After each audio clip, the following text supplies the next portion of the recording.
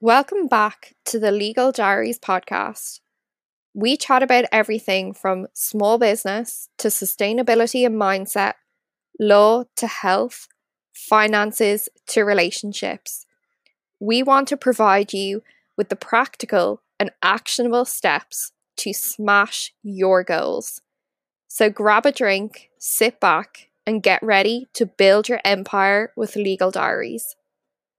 Perfect. So we are back, and we're talking about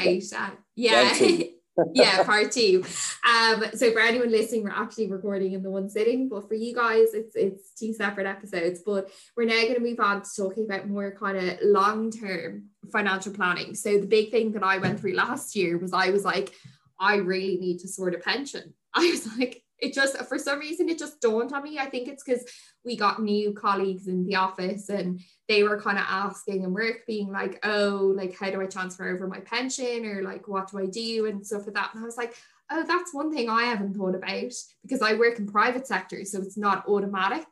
So and I was just hit with all of these different things. Like, one thing I had to consider was what my risk tolerance is.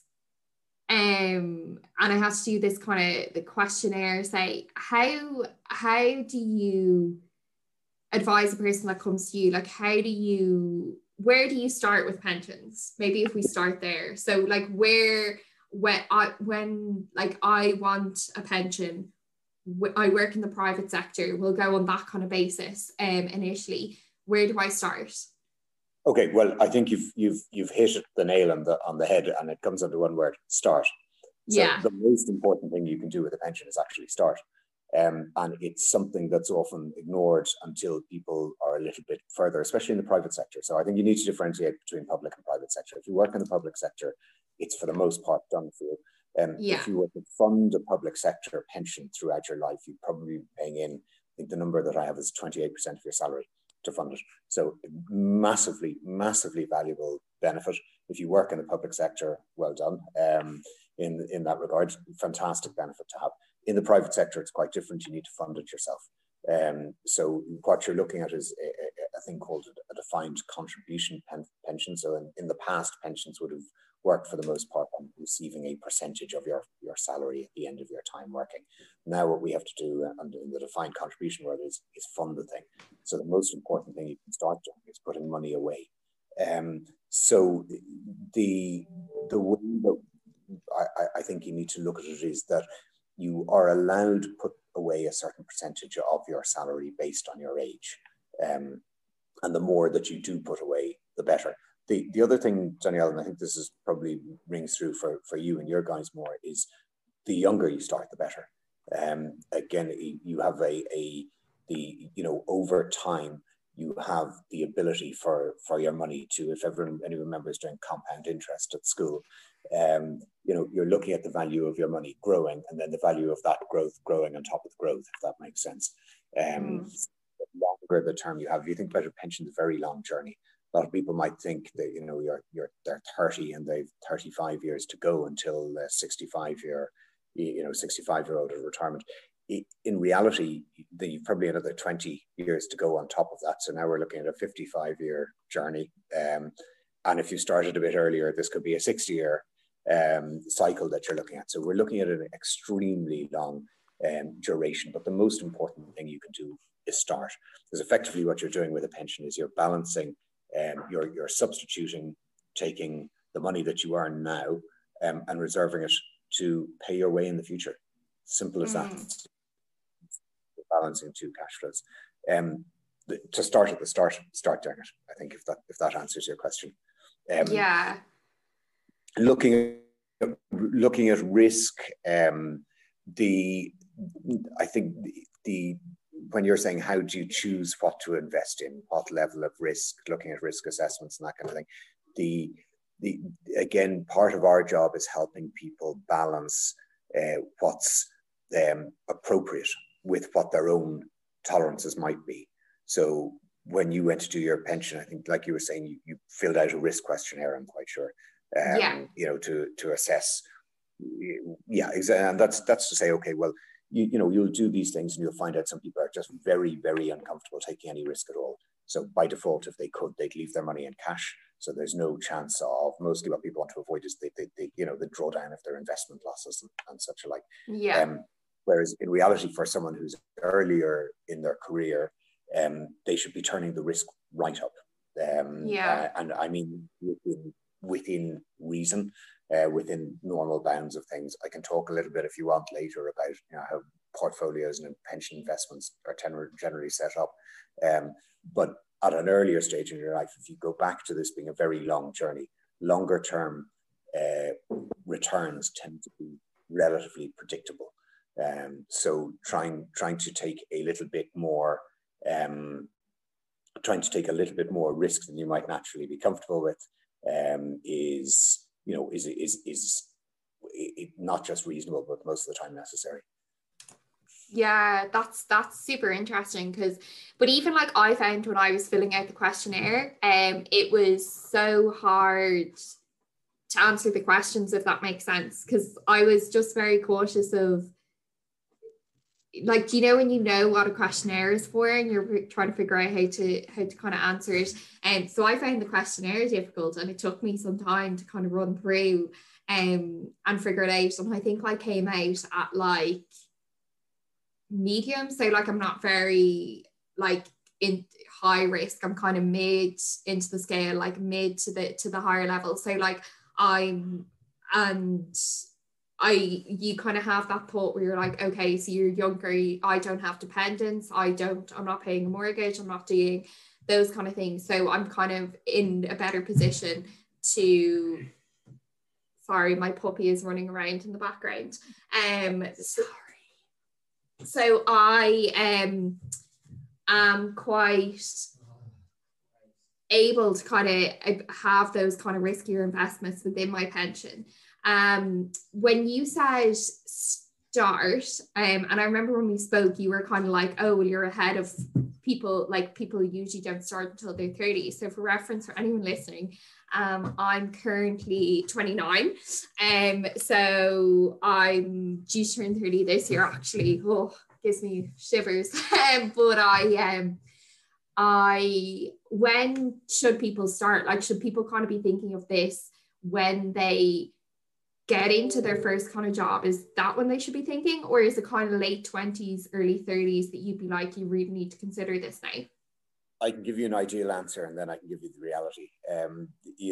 Ideally, when you start a career, start on your pension. If you were to contribute 15% of salary to a pension throughout your career, you're going to be very well funded at retirement. You probably have 2/3 of your final salary, roughly. So when you take away the general expenditure of life at retirement that might be gone, like mortgages paid, that's enough to continue with life as it always was, but you're just not working anymore. You've got money working for you. The reality, though, is quite different. Is, when most people start a career, they don't have much left from their pay packet at the end of the month. In that discretionary envelope is smaller. Possibly they're allocating more to a social life that might be a little bit bigger than someone who's a little bit older. And they're spending up to what they have. So if it's not possible to afford a pension at that stage, or they're not required by their employer to have one, well, then quite often people just don't do it. So where I normally end up meeting people is, and you're dead right, when we spoke before, I said you're ahead of the curve, and you are. Normally we end up meeting people mid-30s to 40 who are coming in saying, I need to look at this. Or, maybe they've had a few employments in the past where they've small bits of pensions, and, it's like, God, I don't know what's going on with that. So we need to look at this. So in simple terms, the earlier you start, the better. But if you haven't started by the time you're 40, it's not too late. There is plenty of time to catch up, especially for people who work in businesses. There tends to be an ability to catch up. Possibly for professionals, say, take a barrister who has to be self-employed. There are different rules for different pension structures. So someone who is required, say, to have a personal pension has no ability to catch up. So it's really important that people in the professions who are required to be self-employed contribute on an annual basis. But yeah, in basic terms, the earlier you start, the better. And you kind of touched on it there, and said kind of there's these different types of pensions. So I think this is, if my financial advisor is in any way listening, I think I'm on a PRSA. I think that is my pension. But I remember he just came back and he was like, oh, this is the one I recommend on the basis of kind of like where you're at in life and everything like that. And there was a document with all these other types of pensions. And I literally was like, you could tell me anything. And I'd be like, yeah. I'd be like, okay. I've no idea. So like so there are different types of pensions, and it's kind of your job then to kind of funnel it down on the basis of what people have provided you and tell you what's most suitable, is it? Yeah, I mean, not to promote my own position, but get an advisor in this. Pensions, there's no longer to it. It's a world of rules built on rules, built on rules, built on rules. So, you know, there are myriad different structures. But PRSA is great. It's very versatile structure. The idea was it would be something that could merely, you know, move in and be effectively, it's a pension account that travels with you. It's in your own name. You can contribute, your employer can contribute, and so forth. But you know, with all these great designs, there are rules put in around it. So it doesn't mean that it would be a default product. In fact, the PRSAs tend to be quite restrictive with regards to charging an investment choice. And then there are also certain other tax disadvantages in you know, in how you might utilize one. There are other advantages as well. They can be quite sophisticated planning tools. That's just one product. So, you know, you're looking, broadly speaking, you're looking at PRSA being one structure. You're looking at occupational schemes outside of that, or personal pensions. You know, an occupational scheme might be a single member, what would be referred to as an executive pension. It could be a group employed pension. You might have you know, then you've a whole other world of small self-administered pensions, self-administered PRSAs, standard PRSAs, non-standard PRSAs, personal retirement bonds, bonds, ARFs, AMARs. And it's like, you know, and I'm just spouting the names of varying structures there. So I mean, it's just nuts, right? There was a whole simplification agenda around this, but the problem is when anyone tries to simplify this world, they just make it more complicated. So yeah, it's very hard to navigate, I suppose. Yeah, and like, how does someone listening kind of get a financial advisor? Because so as far as I'm understood, and I could be completely wrong, it's embarrassing because I'm a lawyer, but each kind of business needs to have a nominated pension provider. Is that correct? Yeah, so yeah, there's a requirement for a company to offer an employee the ability to contribute to a pension. They don't have to contribute. There's no requirement for them to contribute. That's an agenda that's going on around about should they be automatically enrolled into pensions. That's a whole different day's conversation. But finding an advisor, I suppose the first step often would be that if you're employed in a business, you know, do they have a provider already? So is there an advisor there who can give you advice? Outside of that, easiest place to look is there's a trade association called Brokers Ireland. They have a project financial broker, and if you go on to financialbroker.ie, you can search for advisors in your area. There's a list of qualified brokers who have to meet certain criteria and have a range of appointments across the market. So to find someone who's reasonably competent, you know, locally to you, that's probably a good resource to be able to look to. And I have to hold my hat up. I'm a member of Brokers Ireland. You know, I suppose, do I have a dog in that fight? Probably not. But I you know, it's a great association, right? There's a lot of good advisors and people associated with that. But a good resource to find an advisor. I just think we've spoken previously about people maybe making errors and this kind of stuff. Trying to navigate this world solo is very, very difficult. You know, without having any particular expertise. And for right or wrong, that's just the way that it is. I suppose going back to your original question, you're asking about kind of what's about varying structures and, you know, what's the best or what's the right thing to do. The answer is that really does come down to personal circumstances. It'll be dictated largely by where your income is derived. So, you know, are you self-employed? Do you work for a company? You know, are you a professional? Have you got existing pension savings you know, within your existing employment or from previous employments? So, you know, what way do you rationalize these things? For example, so the easiest way, your PRSA is a great example there. When you're starting out, it's a very straightforward, very simple structure to put in place. You just bang the money away into it. You get all the basic advantages. And for a lot of people, you know, at a certain stage in life, PRSA can be very, very useful. That's whether it's done individually or in relation to an employment. It can be done both ways. As you go on, you might find that structures that would be, for example, a small self-administered pension scheme would be absolutely useless for you at this stage because the cost of running it would eat up probably a considerable amount of what you put into it. Very expensive.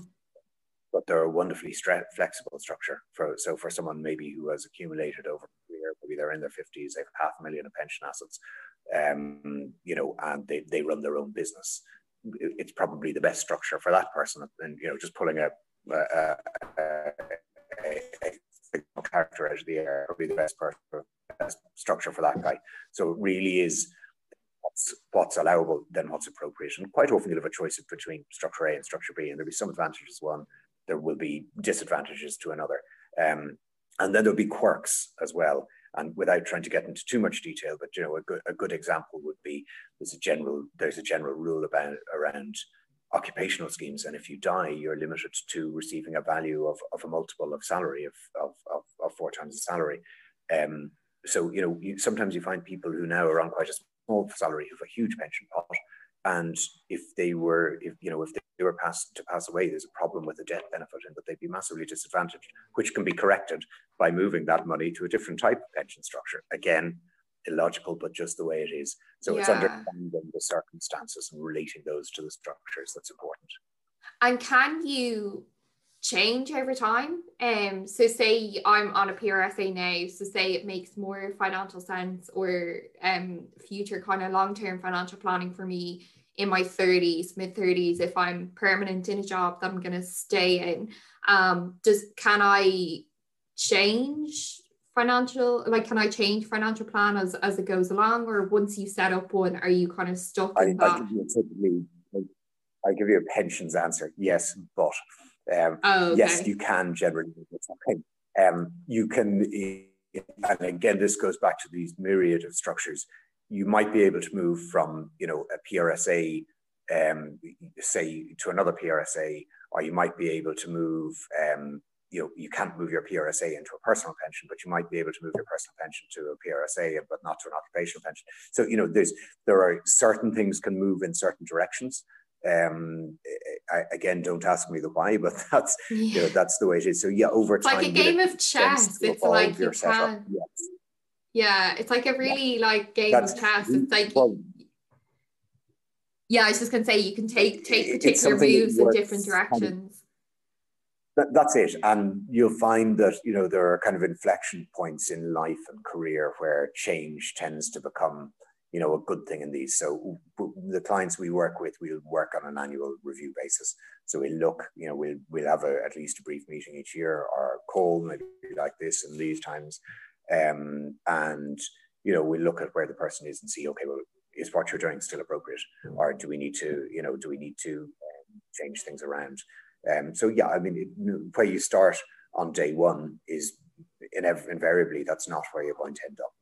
You know, at the far end of your once you retire and so forth, there will invariably be changes along the way. You know? Yeah, and if I was to come in to a lump sum of money, can I just pay that into my pension? It depends how you come into that money. So if you say got a bonus at year end, yeah, that's pensionable. So pensions are only tax relieved against certain types of income, and for the most part, that's earned income. So say if you had rental income from a property, you can't contribute that to a pension and claim the tax relief. Now, there are other tax-relieved mechanisms that you could use to protect, but to protect from, I suppose, to make your tax planning more efficient. But with regards to a pension, it's basically limited to earned income. Okay. Yeah, so I'm not being 100% accurate, but for the most part, that's the easiest way to think about it. Yeah. My big takeaway from this, and for anyone, especially from someone who has gone through this whole rigmarole and is now thankfully set up with a pension, is to get a financial advisor. Like, so promoting your job even more. Yeah. Yeah, maybe I'm not actually providing any good information here for anyone listening. No, you are. Like, it is kind of interesting, because even to hear, like, if I had have heard this before I went, I would have had an understanding of like the limitations of things, and maybe kind of understood what kind of questions I should ask my financial advisor. Like, I think, like, I went very kind of ill-equipped. Like, my financial advisor is great, but like could have done anything, and I was like, yeah. I was like, that sounds good to me, kind of a thing. So the details of pensions are, sorry, the details of pensions are very complicated, right? And the ins and outs are complicated. But I think the best piece of advice I ever got from this was from a older gentleman who at the time was one of the most senior people in one of the large life insurance offices, and I happened to have a meeting with him one day, and he just boiled it down into, pensions are simple. I'm kind of looking at him thinking, well, they're not, but in essence, he was saying, look, start young, contribute in as much as you can, and continue doing it. You're mostly going to be okay, and then be prudent around the investment side. Don't really stray too much from the mainstream. So you can boil pensions down into that level of simplicity, but the actual execution of putting stuff in place is just not, it's not straightforward. There is a lot of nuance in it. Yeah. And one thing I found quite like hard to figure out initially was to figure out what percentage of my income I was going to contribute. So at the moment, so some employers, if you work in the private sector, will match the pension. So it just happens that my employer at the moment doesn't, but it's something that hopefully is going to be put in place in 2021, so this year. So I would say, like, I contribute quite a small amount. When you said 15%, I was like, I'm nowhere near 50%. I'm at, like, I think 4% of my income goes to my pension at the moment, just because I didn't want to start at something that was what in my head, like, I will probably increase the percentage this year, but I didn't want to start at something straight away that I wasn't necessarily manageable. So I was like, okay, I'll start really small, and then I'll kind of increase it as I go along. And then if my employer then meets the pension contribution, then that obviously increases the amount that's being contributed. So how does a person figure out what percentage of their income? Yeah, that's a smashing question, right? And the important part, I suppose, is to have started. So that you're doing 4% now at your age, you're doing 4%, which is 4% more than zero. As life moves on, I would say, in your particular circumstances, maybe you receive an increment or a level of pay rise or something like that. My take would be consider allocating a larger portion of that to the pension, rather than taking it away and funding, other parts of your life. So, as life allows you to contribute more, there would have been no point in you going in and say, deciding to contribute 15% and realizing at the end of the month you're just short money at home. But there's no point to that, because the outcome of that is you stop contributing to a pension, right? So there's no point in the first place. There are age-related bans that constrain how much you can ordinarily contribute to your pension. So from starting out, you're looking at being able to contribute up to 15% of your income, and that tends to move up in as you move on. Then that 15% will become 20%, 25%, 30%, 40%. So right up to when you're in your 60s, you'll be able to contribute 40% of your income to your pension. And if you're on a large salary in the last decade of your employment, or the last 5 years of your employment, say contributing 40% might make a massive difference in what you can get done. So deciding the right number, again, it goes back to circumstances. What can you afford? Yeah, quite typically in larger companies, there might be a matched contribution. So your employer on the basis that you do 4 as well. So there you have 8%. Those numbers, there's no real set standard to that. It could be 3 and 3, 4 and 4. It could be 6 and 6. And you're probably getting into generous territory there. You do have the ability, though, to say on top of that, okay, there are 3 factors that can go into contributions. There's the employer contribution, the employee contribution, and then you can do a thing called an AVC, which is an additional voluntary contribution. So you might say, okay, well, we've got 3% from me, 3% from my employer. There we go. I'm on 6%, and I want to get up to the 15%, and I can afford to do this right now. So then you can use a thing called an AVC to top up to that. Now, the AVC in itself can be interesting in that most employers will give you the facility to make the AVC to your group, to your employed pension, effectively to your occupational pension. But in other circumstances, you may be able to take out, again, what's a PR, basically a PRSA, and use the PRSA to make an AVC. So you'd have a PRSA AVC that allows you to expand to the full allowable value. So, there's, again, I'm getting into the details of it, but I think the way to look at it is contribute as much as you're comfortable to contribute, because in this world, outside of getting very sophisticated about things, pensions are the best show in town. They're just from an efficiency perspective, you get relief on your income.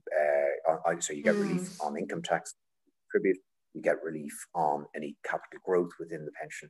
You get relief on any income generated within the pension. So there's such a range of savings. If you are saving for the long term, do it through the pension structure. Yeah, no, definitely. Because I went in I was like, I'm going to be super cautious here. I'm going to start very kind of low, because I was like, it's the thing I could increase. And I have kind of in my financial goals for the year is to increase the percent. And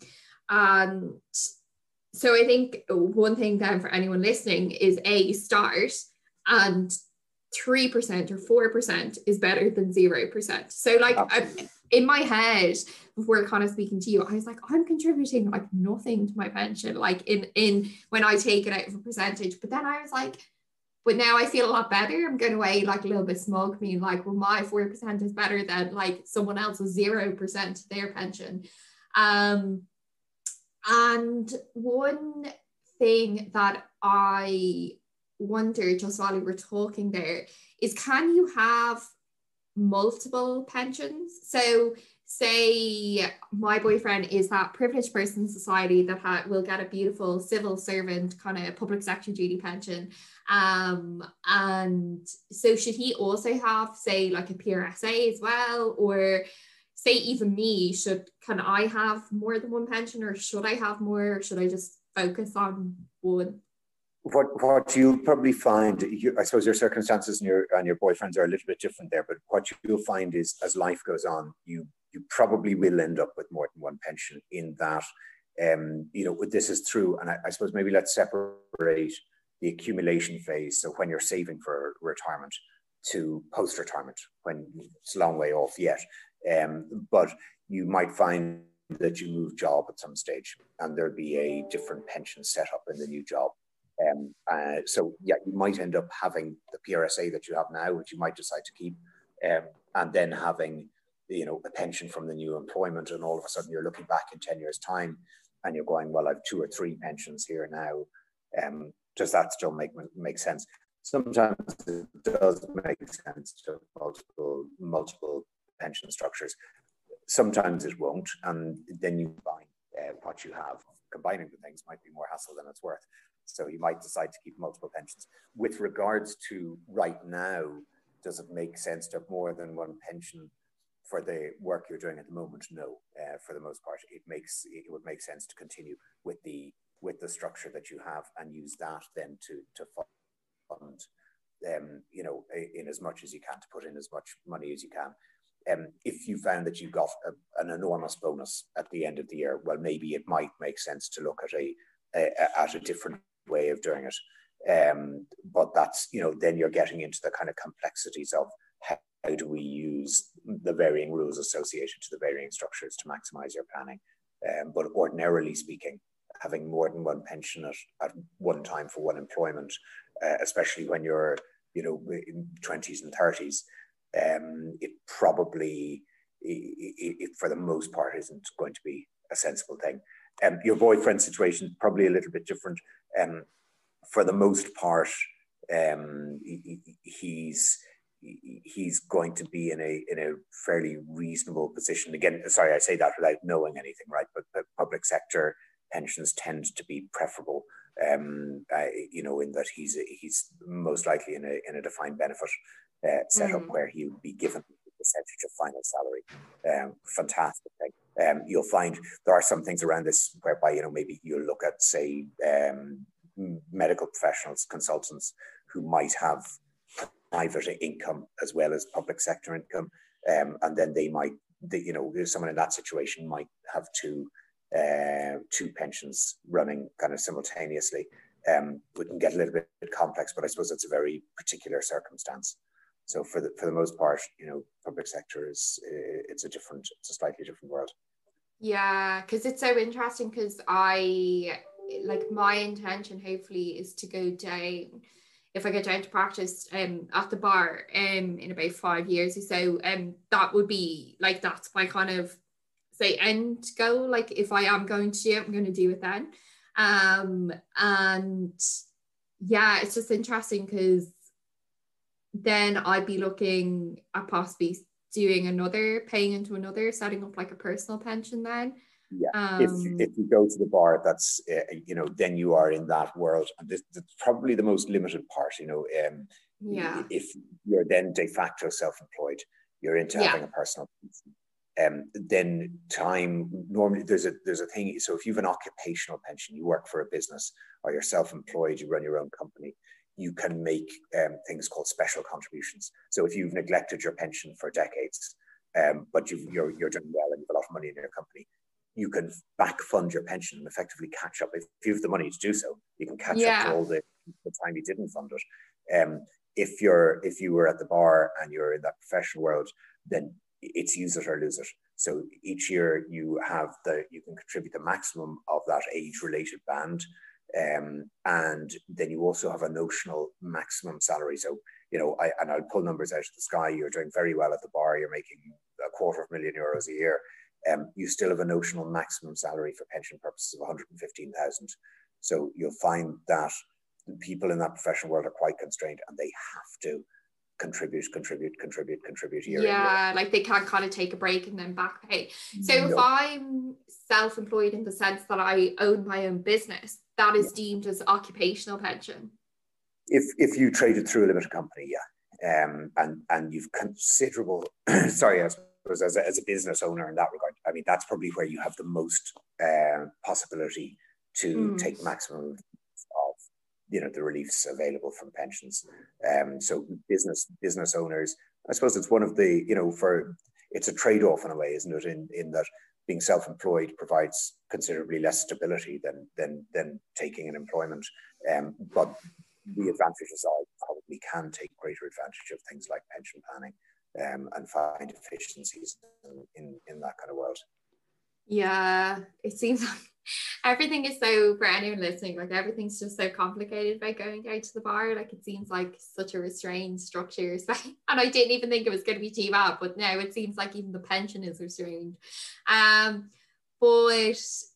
I think kind of one thing I always find really interesting, because obviously your pension is money that is being paid for my kind of simple brain of thinking of it, into another account that is managed by a pensions provider, financial advisor, and they then invest that monies on your behalf. So can you have a say in how that money is invested to a certain extent, or is it kind of just restricted to the plan you're in? Oh, you absolutely can, yeah. And yes, so again, we're getting back to the different structures, but I may as well simplify that. So if you wanted to be fairly much utterly unconstrained in how you invest, there are structures, there are what are called self-administered pension structures, whereby you can pretty much go and invest in most things. You know, you can buy a property directly and rent it. The income comes into your pension. You know, you could invest in private companies, in varying private equity, loan note instruments, all sorts of esoteric stuff. You know, which mightn't necessarily be the mainstay, but yeah, it is possible to unbundle that. For the most part, you would be limited to the range of funds available from whoever your pension provider is. So for the most part, most pension structures are provided by a life insurance company. There you have the 6 domestic companies from Irish Life, Zurich, Aviva, New Ireland. I don't want to do anyone out there, but you've a range of kind of mainstream providers there, and they have their own fund range. Standard Life, I should give them a mention as well. And you'll be able to choose from those.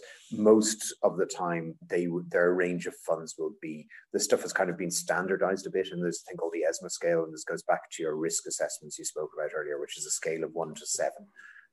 1 is effectively investing in cash, so there's no volatility, there'll be no movement in it. 7 is kind of, you know, the very wild side of equities, so there could be massive levels of volatility, levels of movement in, you know, in investment returns. The vast majority of stuff falls between kind of 2 and 6. So you'll have these risk-rated portfolios available from the life offices. And this goes back to your risk assessment with the appropriateness we spoke about earlier. But you'll be able to have the conversation with your advisor of saying, well, I would like to be positioned along this scale. Alongside those pre-made portfolios, you would generally have a broader range of funds. So, you know, that you will be able to maybe add some nuance in. Again, they'd be kind of risk rated, but yeah, if you have a particular preference, something that's become quite fashionable is the wrong word, but there's been a big focus on this year is you know, ESG, so sustainability, environmentally friendly type investment. So you have choices in that.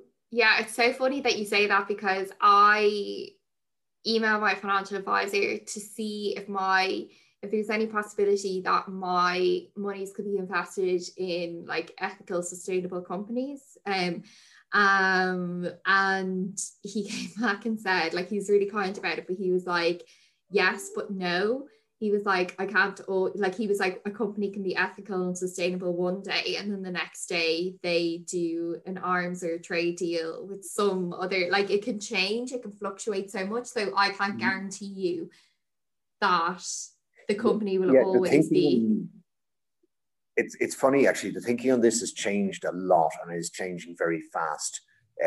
You know, over the last number of years. And actually, I was on a call the other day regarding investment, and interestingly, that this whole sustainable, ethical sector has actually outperformed mainstream in the last year. So you can look for why that is, but an amount of that could be that there's an amount of money simply flowing into that space. So people who are having that thought like you're having there and saying, look, I want my money managed in an ethical and sustainable manner. So that sector has changed from, it used to be, you know, you take your mainstream fund and you just pull the oil companies out of it because they're dirty, and you pull the tobacco companies out of it because people die from smoking, and you pull the arms company out of people because, you know, we don't want people getting shot. So, but that, you know, that was the basic original thinking behind that. But there's become a lot more nuance in how people are managing money in this kind of way. And you'll find that a number of the mainstream life offices now over here have put a particular emphasis on this. And can I mention a company? Is it? Yeah. Yeah, so I think Standard Life had run a conference on this earlier in the year, they've had a number of offerings. I know the likes of Irish Life have had it in, but I think pretty much all of the mainstream businesses in the market, or the mainstream providers of pensions in the market, are now looking quite seriously at this space and are starting to be able to deliver offerings. Now, the offerings might be quite narrow compared to what you could get if you go into the broader investment universe, whereas you can have a lot. But it is becoming a thing whereby possibly when you're talking to your advisor next year and you say, I want this type of a fund, they'll be able to give you an offering. That's great, right? I mean, that's great for the world, isn't it? Yeah, and like that, it was part of my, because I'm on I'm on kind of say an eco living sustainable journey for the past like 2 years myself, and I'm really passionate about it. So it inevitably was going to flow over into my pension. So I just asked out of interest, and it was just yeah, it was an interesting answer. But I'm excited hearing what you're saying to see what's coming, because it is a hugely growing industry. Because it has to be, in a way, like we have to kind of change, and it's trendy and cool now, so they are obviously going to do quite well in the market as well. I think maybe I think maybe if we kind of just to sum up, if you could give your advice to someone who is at the very beginning of their kind of pension journey, or they're even like, they haven't even kind of thought of a pension until they started listening to this, and now they're like, do I need to set up a pension? How your kind of tips for those kind of people, just to kind of sum everything up. Sure. Get started. So the first thing you can do, the biggest blockage in our world is inertia. So people think, yeah, that's a great idea, and they don't do anything about it. So do it. Just take the action. Go talk to your employer. Go talk to an advisor, and get started. Contribute. So start putting money in. Put as much in as you comfortably can initially, but don't stretch yourself. Don't compromise. Being able to live your life by how much you're contributing to your pension. But do it. So start as early as possible. Put in as much as you comfortably can. Continue doing that, and be prepared to take some level of investment risk. If you're younger, you should be looking at moving further out on that risk scale. So when you go to an advisor, you're going to end up doing a profile. You're most likely going to come out as a 3 or 4 on the 7 scale. If you're in your 20s, early 30s, no dependents and such alike, you've a very long journey ahead. I would be recommending that you're moving nearer to maybe a 6 on that scale. 5 minimum, 6 on that scale. So be prepared to take on investment risk, but talk to your advisor and understand what that means. What all that means is that you're going to have a bumpy road. It's not a linear journey. You're not, it's not going from point A to point B. There will be times where your investments will grow. There'll be times when they fall. But over the longer term, the outcomes tend to be quite predictable. Yeah, definitely. Sorry, go ahead. I was just saying, I think that the main thing is just do it, just start. That's the easiest starting place, is to start, take action. Yeah, and I make it sound, because I had so many questions and so many kind of concerns when I went into it, like I make it sound like a very kind of arduous process. It was literally completed in like a week for me. Like it was really straightforward. And I think the main kind of nub of why it was straightforward, and even from talking to you here today, is just get a financial advisor. Like, don't will yourself to become a pensions expert. Like, do you understand, like from listening today, I have a better kind of understanding of pension structures and how it works and what I can do and kind of questions I can go back to my financial advisor about. But I think don't confound yourself like I did in the beginning, and I was like, okay, now I need to kind of figure out what all of this stuff means in this document that I've been provided. Like, just get a financial advisor, even like contact a financial advisor initially. Like, there's no kind of harm in sending an email. That's it, Danielle. Go on to the financial broker website and find those list of people. If you don't have someone through your employer, or if you're self-employed, or if you're a self-employed professional, go on to the Brokers Ireland website and just go to that list, find someone local who'll be able to help you with it. Unfortunately, and we live in a world of technology and automation we all try and kind of self-serve these days. But it is an area where I think just having a bit of expertise, is worthwhile, because it's a world of rules upon rules. I suppose it's a bit like the legal world that you're familiar with. I'm not going to go and try and solve a complex legal problem myself. I think there's a place for advice. And generally, I think the advantage you'll gain by taking a little advice will surely outweigh the cost. Yeah, definitely. And that's the thing as well. And if you have a kind of a nominated pension provider through your employment, like the cost of having that kind of financial advice and stuff is usually quite good. Like I think we get a particular rate because it's for the whole company. But yeah, no, that's so interesting. Thank you for listening to this Legal Diaries podcast. We really appreciate your support. If you found this podcast helpful or interesting, it would be absolutely amazing if you could spread the love and share it with your friends and family and on your social media accounts. Please make sure to tag us if you do. We are an independent podcast run by the three ladies behind the Legal Diaries platform and business. So it would mean the world to us if you could leave us a review on Apple Podcasts. For more Legal Diaries content, please do check us out on Instagram, Facebook, and Twitter. Just search @legaldiaries.ie and give us a follow. Until next time, le gros, the Legal Diaries ladies. Thank you so much for all your time. If you want to maybe kind of, if you're comfortable with, to let people know where they can find you, or how they can kind of contact you if they want to chat more about finance and get some financial advice. Yeah, absolutely. I'm Donal Milmo-Penny. You'll find me on LinkedIn, or you'll find our business at smpfinancial.com. So more than happy to talk to anyone. But again, as I was saying, the financial broker website from Brokers Ireland is a great resource to be able to find someone local as well. So if you want to talk to me directly, there are quite a few of us out in this world who are well equipped to assist. Yeah, and you're based in the Dublin area? I am South Dublin for the most part. Yeah.